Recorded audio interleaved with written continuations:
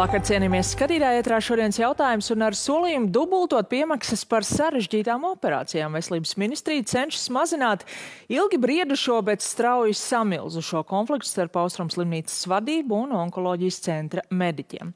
Protams, gan, ka finansiālais aspekts, lai arī svarīgs, nav galvenais un panākuma atslēga būtu vadības piekāpšanās jautājumā par onkoloģijas centra autonomiju.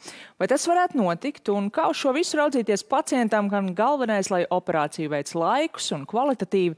To šokar jautāšu slimnīcas padomes loceklim Valtam Abolam. Labvakar! Labvakar!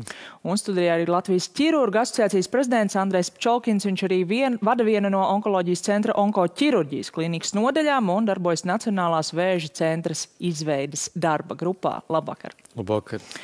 Šodien visa šī situācija tika izklāstīta, kaut kādā ziņā arī apspriesta Saeimas komisijā. Abolkungs arī bija tur klāt, un es iesākumā gribētu īsi izrunāt to vienu jautājumu, kur kā šodien izskanēja, vismaz kaut kāda virzība ir. Viena no mediķu prasībām bija saistīta arī ar atalgojumu, un tagad uz to reaģējot veselības ministrija ir apsolījusi, jo, protams, jāpieņem budžets, bet tātad sola dubultot šīs piemaksas par sarežģītām operācijām no 400 uz 800 eiro. Vai tas šo finansiālo aspektu, pagaidām vēl nerunājot par pārējiem, risina? Godīgi sakot, manuprāt, šis jautājums jau tika celts, un mēs runājām to kontekstā ne tikai ķirurgiem, bet galvenokārt visiem pārējiem arī speciālistiem, īpaši tur, kur ir viņu iztrūkums, ja, un kur mēs izjūtam to tagad, ja, tie būtu arī ķīmijterapeiti, gastroenterologi, radiologi, diagnosti, ja, un arī pārējās specialitātes. Līdz ar to, manuprāt, tikai vienai mazai daļai piemaksu pieaugums noteikti neatrisinās visu to lielo problēmu. Jā, un jāsaka, te vēl arī Sīviņkungs Panorāmas kolēģei piebilda, ka attiecībā uz šīm piemaksām, ka ne visi operācijās iesaistītie tās gal galā saņem, ka māsas un asistenti mēs tās arī nesaņemt, ka ar slimnīcas vadības rīkojumu šī nauda tiekot ielikt kopējā budžeta katlā un tad sadalīta dažādi. Tas tā ir, kaut kādā mērā nopelna vieni, bet saņem citi. Jā, par tieši naudas sadalījumu šādu precīzi to droši vien jāprasa slimnīcas valdei. Bet par jautājumu, kas izskanēja attiecībā par piemaksu palielināšanu, šeit es tiešām pievienojos, ka šis ir daudz plašāks jautājums. Un atalgojuma pieaugums nav tikai onkoķirurgu sasāpējusī tēma, bet pat vēl vairāk ir sasāpējusi tēma daudziem citiem speciālistiem onkocentrā. Jā. Tādā gadījumā, kā jūs redzat šo risinājumu, jo budžeta sarunas ir beigušās vismaz ministru kabinetā šobrīd? Viņas droši vien ir beigušās vienā posmā, bet viņas var turpināties arī uz priekšu. Un es domāju, ka atalgojums, kā mēs esam runājuši arī ar kolēģiem, ir tikai viena no sadaļām šīs konkrētā saspīlējuma mazināšanai. Protams, tur ir vairāk citi elementi, ar kuriem tad mums ir jāstrādā, lai kopējā sajūta un vēlme darboties ar pilnu atdevi pacientu labā būtu. Jā, to es arī minēju, un mēs noteikti runāsim galvenokārt par tiem pārējiem aspektiem, bet pabeidzot par to atalgojumu, tomēr tad jūs sagaidītu, ko tieši, es saprotu, tad ar piemaksām nav līdzēts, kādā formā šobrīd kaut kā vajadzētu nākt valdē vai ministrijai? Es domāju, ka galvenokārt tas būtu arī pamatalgas celšanas jautājums, jo mēs vienmēr nevaram rēķināties tikai ar piemaksām, jā, jo šīs piemaksas vienu mēnesi ir, vienu mēnesi nav, vai mazāk vai lielāk, jā, bet mēs nestrādājam tikai vieni. Mūsu darbs ir komplekss, multidisciplinārs, jā, un mēs bez citiem komandas biedriem nevaram veikt savu darbu. Jā, un starp citu jāsaka, ka šo pēdējo mēnešu laikā, kad vispār šīs diskusijas norit no vairākiem Austrumu slimnīcas ārstiem, ir izskanējis tāds apgalvojums, ka tieši Austrumu slimnīcā ir zemākās algas nozarē. Arī Sīviņkungs šodien, manuprāt, to pauda. Un noklausīsimies arī fragmentu no diskusijas pie maniem Latvijas radio kolēģiem raidījumā Kruspunktā par šo tēmu. Nevienā citā slimnīcā, reģionālajā vai kusā nav tik zems atalgojums personālam kā Rakusā. 9 brīvas vakances onkoloģijas centra anestezioloģijā. Jūs sakāt, ka valsts piešķir vairāk Rakus nekā Stradiņam nekā Rakus? Jā, es pilnīgi noteikti to apgalvoju. Un es viennozīmīgi esmu visu laiku iestājusies par to, ka tas ir jāpārskata. Tātad šī pēdējā runātāja jūs kolēģi slimnīcas padomē varat izskaidrot šo situāciju? Slimnīcas finansēšanas modelis ir diezgan sarežģīts. Ja, un tas, kā veidojās Rākus finansējums, jeb Rīgas Austrumu Kliniskās universitātes finansējums, tas ir pietiekami komplicēts jautājums. Bet novienkāršojot šo atbildi, es varu teikt tā, ka tiešām tie tarifi par darbu, ko paveic Rākus, viņi nesedz tās patiesās izmaksas. Un tas ir tas pamats, kas veido nosacīt šo deficītu. Un mēs daudz runājam uztraucamies par valsts ārējo parādu, bet tieši šo tarifu nenosekšana ir šis iekšējais parāds, kas netiek samaksāts gan slimnīcai, gan mediķiem un rezultējās arī, protams, sliktos iznākumus. Jā, bet tas, ka tarifi ir jāpārskat, to mēs šobrīd runājam par visu nozari, bet šeit ir jautājums salīdzinājums starp slimnīcām. Jums tiešām ir tā, tūlīt atgriezīsimies, tā sajūta, ka pat reģionos, es tā pateicu, reģionos pelna vairāk, privātais sektors pats par sevi, arī citās kliniskās universitātes slimnīcās arī? Man grūti atbildēt šo jautājumu, jo es neesmu viņu detalizēti pētījis, jo līdz šim man nebija tāda izdevība, un otrām kārtām es arī nebiju to skatījis. Jā, bet tas atalgojums veidojas, tā naudas masa, kuru saņem slimnīca, viņa veidojas par darbu ar ļoti dažādām pacientu grupām.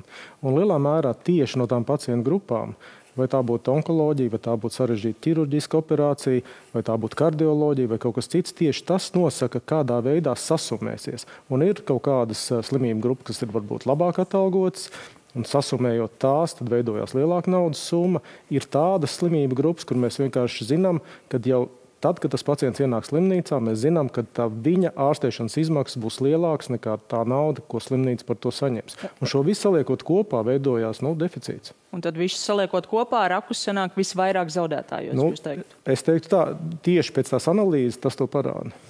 Labi, tas droši vien ir veselības ministrijas arī jautājums, par ko noteikti runāsim, bet tad ejot pie tā laikam jau galvenā strīdus objekta, kas ir onkoloģijas centra nākotne.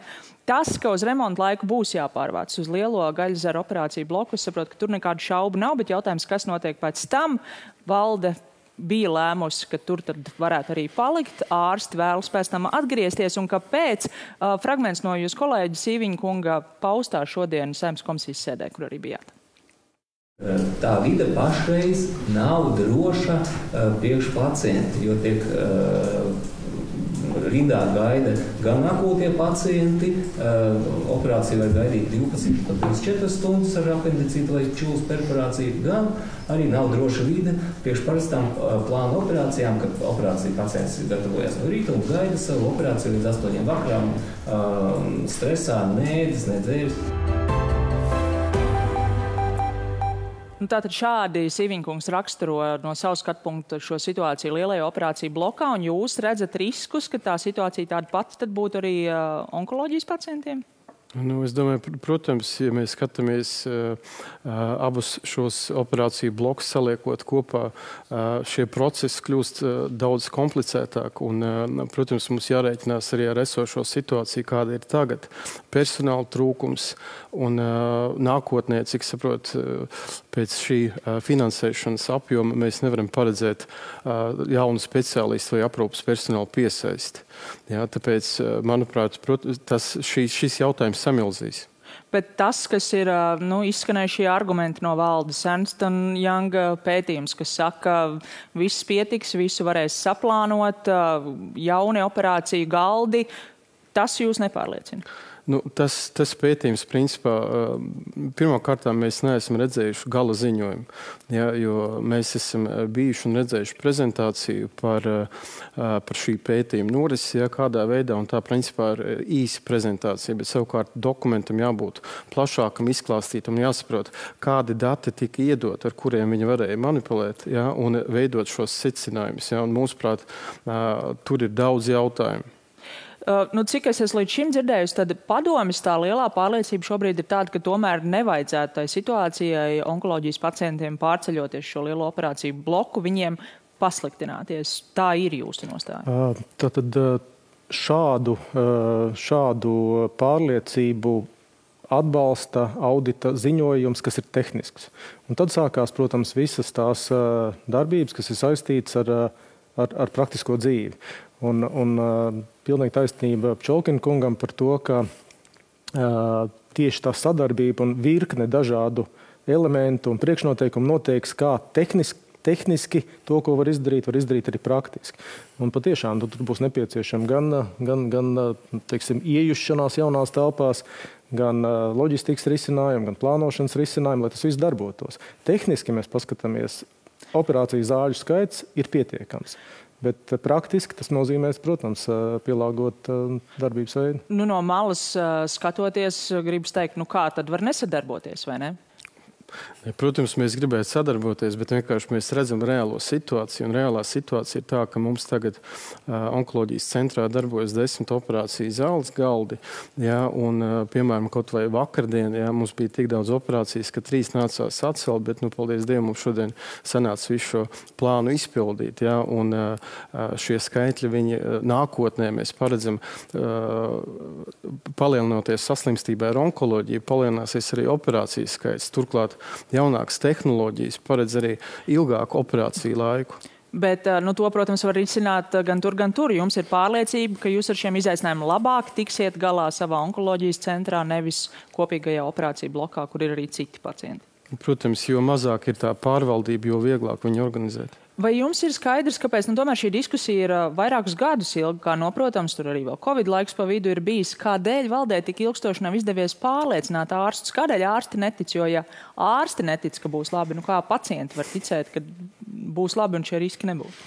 Jā, patiesi tā diskusija, kā es šodien sapratu, ir ilgus jau gandrīz 12 gadus, ne tikai pēdējos Covid gadus. Un iespējams tiešām nav bijusi tāda diskusija, kur katrs var likt racionāls arguments un izrunāties visu līdz galam. Un iespējams, kādā ziņā nav bijusi tāda? Nav visi pie viena galda bijuši vai nav uzklausīti? Jā, iespējams, kad kādas sarunas ir bijušas tikai atsevišķu vadītāju līmenī, un šobrīd tas ceļš, par kuru mēs esam vienojušies, ietver plašāku iesaisti. Tātad, lai saprastu visas bažas, plašāk kolēģi iesaisti darba grupās, lai nonāktu, lai saprastu tos argumentus, teiksim, kas tad ir, ko kolēģi redz attiecībā par situāciju, un viņus varētu risināt. Un tad jau mēs varam spriest par to, par labāko risinājumu. Sapcīt, tas, kas noteikti šo klausoties šobrīd satrauc pacientus, mediķi iezīmē šo satraucošo situāciju, kāda tad būtu pārceļoties uz šo lielo operāciju bloku, bet tā pārcelšanās kaut vai uz pagaidu laiku taču tik un tā notiks šajā remonta laikā, un tad šajā laikā pacientiem ir jārēķinās ar visām tām problēmām, ko jūs jau prognozējat. Šajā laikā noteikti mēs darīsim visu, lai pacients neciest.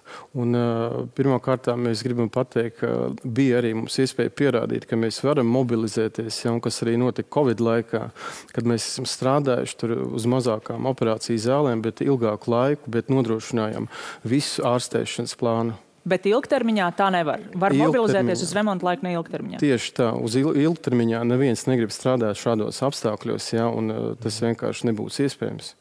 Jūs teicāt, šobrīd sēdīsies pie sarunu galda, bet, ja tā paskatās, tā mediķu nostāja jau ilgstoši ir bijusi diezgan skaidra, un arī valdes tie plāni un nostāja ir ilgstoši bijusi diezgan skaidra.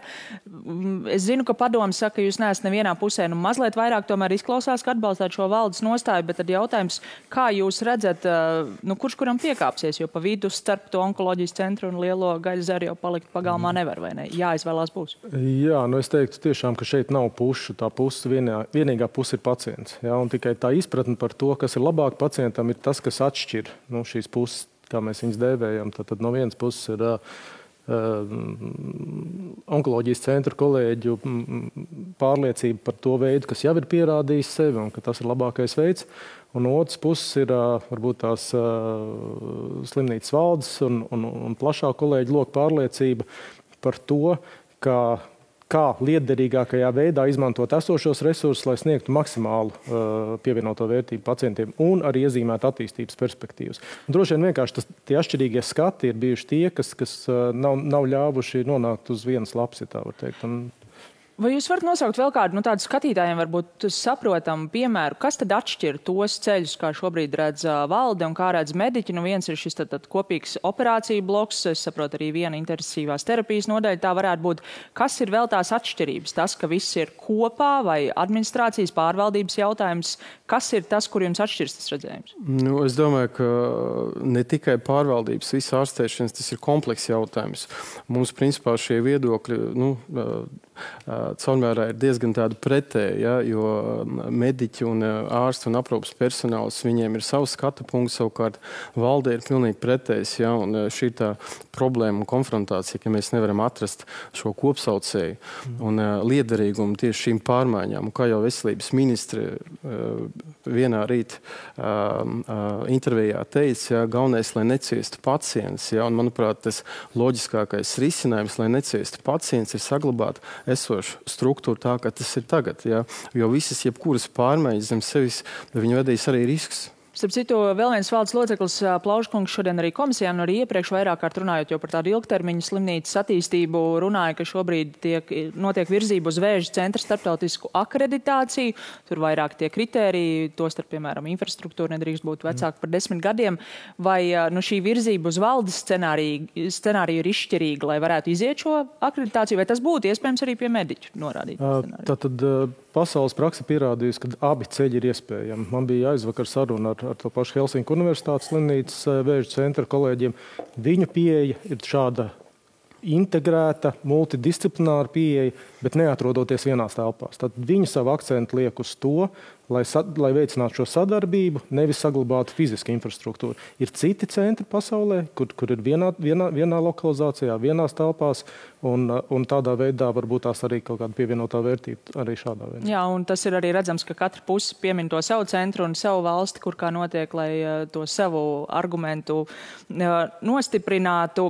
Kad Višņakova kungs stājās šobrīd valdes pagaidu priekšsēdētāja amatā, izskanēja arī, ka šī komunikācija ir uzlabojusies, un ārsti var redzēt cerīgāk raugās arī šis viņa teiktais par to, ka mēs nedrīkstam pazaudēt ne vienu ārstu, ne vienu māsu šajā procesā, bet 2 kolēģi ir aizgājuši jau prom. Jūs redzat, ka šobrīd ir arī uzstādījums mērķis vēl runāt arī ar viņiem, mēģināt viņus dabūt atpakaļ, jo tas jau ir pagājis? Grūti īsti saprast, jo Višņakova kungs, jā, viņš ir akcentējis, ka ļoti svarīgi saglabāt. Jā. Protams, ka es ceru, ka tiks panākt arī kaut kāda risinājuma, un iespējams šie kolēģi tiks uzrunāti, jo no viņiem es saprotu, ka viņi ir gatavi sadarboties un iespējams nākotnē arī turpināt savu darbu Latvijas onkoloģijas centrā. Bet vēl viena lieta, ko es gribētu piezīmēt, daudzi speciālisti, kas strādā Latvijas onkoloģijas centrā, ir notikusi paudžu maiņa, ja, un jau 2/3 apmēram no onkoķirurģijas ārstiem ir jaunie ārsti, un viņi savu izvēli ir izdarījuši savu profesionālo dzīvi ziedot onkoloģisko pacientu aprūpē, un ne Stradiņos, ne Gailezerā, bet tieši onkoloģijas centrā. Un tāpat tās arī daudzi aprūpas personāls, kas ir operācijas blokā, kas ar viņiem notiek, vai kāds viņiem ir paprasījis, ko viņi grib. Jā, arī no šiem ārstiem, ko jūs jau minējāt, kas ir aizgājuši, ir izskanējis vismaz no viena viņiem radio, ka būtu gatavs patiesībā arī nākt atpakaļ. Ir jūsu ieskatā ir vēl jāuzrunā arī šie cilvēki? Es domāju, ka jārunā vienmēr ir. Es personīgi runāju ar kolēģiem onkoloģijas centrā, tā skaitā ar onkoloģijas centra vadītāju. No šīm sarunām es sapratu, ka jautājums ir sarežģītāks kā vienkārši algas prasība. Noslēgumā pavisam īsi, jūs sakat, esat sapratis šo, un arī tagad tikai esat sapratis, ka 12 gadus jau risinās šis stāsts. Kāpēc tikai tagad? Kur padoma bija līdz šim, kāpēc padoma ātrāk nepamanīja? Jūs šodien komisijā teicāt pēc pirmās mediju publikācijas novembra beigās pievērsāties. Jā, tātad padomas uzmanības lokā bija tieši strateģiskās attīstības jautājums un virzība uz akreditētu onkoloģijas centru, Vēža centru. Bet vai jūs zinājāt par to konfliktu? Bet konflikts tātad līdz jaunajam gadam konflikts tiks risināts tādā veidā, lai nodrošinātu LOR šī ārstniecības nepārtraukti. Zinājāt, bet domājāt, ka tiek galā. Jā. Un tātad ar brīdi, kad konflikts eskalējās, tad padomu iesaistījās, un šobrīd mēs arī vadām šīs pārunas. Gaidīsim šo pārunu rezultātus. Paldies jums šokar par sarunu. Paldies arī jums, skatītāji, par uzmanību, un tiksimies nākamnedēļ.